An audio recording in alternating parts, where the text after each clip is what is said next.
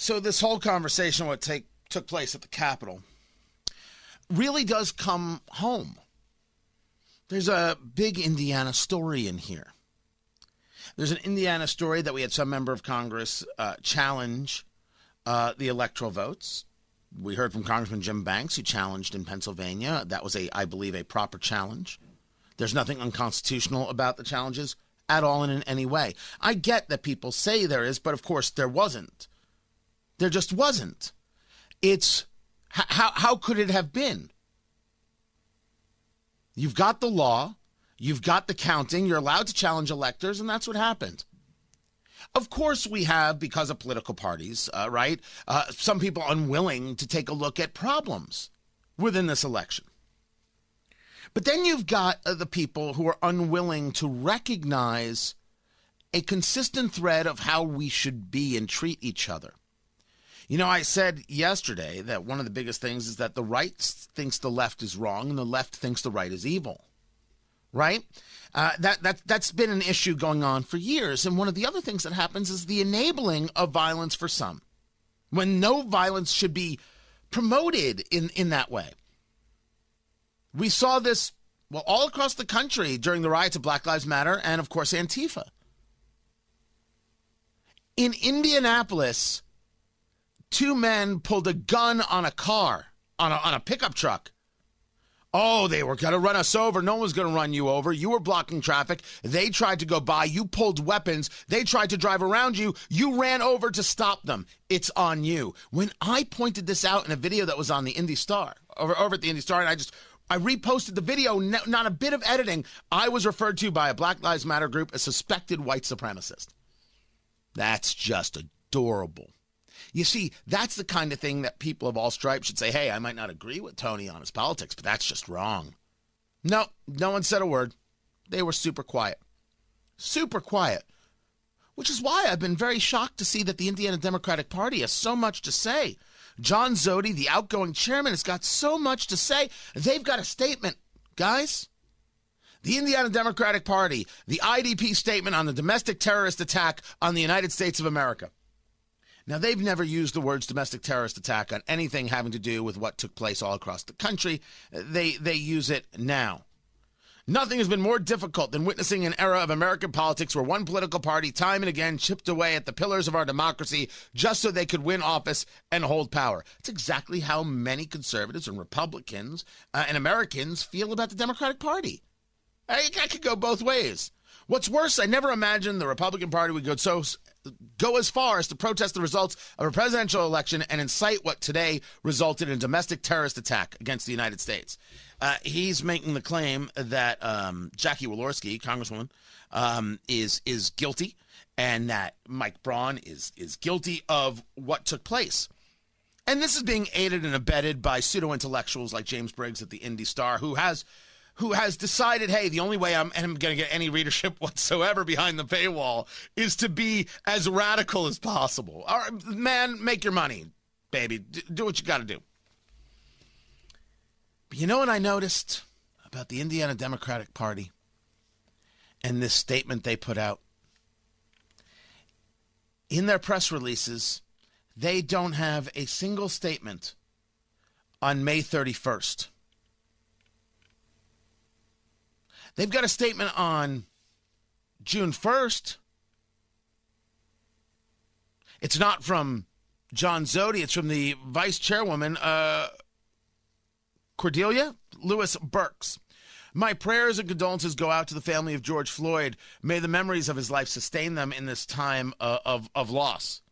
Change starts at the ballot box, but it does not end there. We achieve progress on school boards and with civilian review boards and in classrooms and corporate boardrooms. That's their statement. We may agree or disagree on the statement, but that's fine. But it was May 31st when the reporting went out that 2 people were killed after multiple shootings were reported in downtown Indianapolis. There's not a statement. There's no statement on the Indem's website. When you look at the media section, it goes from a statement about George Floyd to Chairman John Zody's statement on the nomination of Christina Hale, who lost that election, to extending no-fault absentee voting on the general election. There's no statement. 2 people died in Indianapolis, and the Democratic Party of Indiana said nothing. Now, so we're clear, 1 person was shot in the Capitol and killed. That means double the number were killed in Indianapolis for 2 nights of rioting, and your entire party didn't say a damn word, and you want to lecture? I have said long before, John Zody, that you're the reason this party is so terrible. You might be a nice guy. Family man. I don't know you in that way, but sure. Why would I ever think otherwise? But you're a terrible leader. And now you're a fraud. You call out violence because violence is wrong. That's what you're supposed to do. Destruction of property, let's be at least more clear. Destruction of property is wrong. Setting fire to banks is wrong. Ruining downtown Indianapolis is wrong. And you and your party said nothing. But you got something to say over here? Why didn't your backyard matter to you?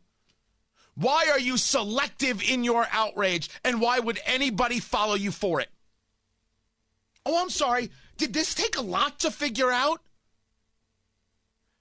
All I did was a little bit of research.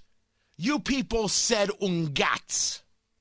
And now you want me to somehow take the brunt. And me and us and we to feel that we're terrible people. Look what we aided and abetted. We've been the people decrying the violence and saying it should stop. We're the people who want to know if the IMPD were told to stand down on Friday night and if they were told to stand down on Saturday night. Where was the National Guard? Activated on a Sunday? It's a bit late for that. We're the people who said rebuild Indianapolis. You know what we get told? Again, from the Indy Star, oh, you're boarding up for the election. You're sending a bad signal. We can't trust the Democratic mayor, Joe Hogsett. We can't trust the Democratic Indianapolis City County Council. They're too busy painting on the street as opposed to rebuilding the city. They paint pictures. They don't fix potholes. We've been talking about this for months, and your ears have been deaf and your mouths have been silent. You are not wrong to take a look at what happened in the Capitol and say, this is beneath us. This shouldn't happen. But that you make it in this political way as opposed to taking a look at America and what is happening and how we can do better. You are the problem. Aided and abetted by guys at the Indy Star, mind you. And then you put out through your Baghdad Bob spokesperson in emails, oh, Joe Donnelly has this to say, and oh, look at how the treasonous Republicans are acting here. There's a reason you can't win statewide election. There's a reason you should be discarded. Because you are unwilling to engage in all of it. I only hope that your replacement, John Zody, is willing. You have done Indiana massive disservice, and your party has failed the basic humanity test. Maybe they'll do better going forward.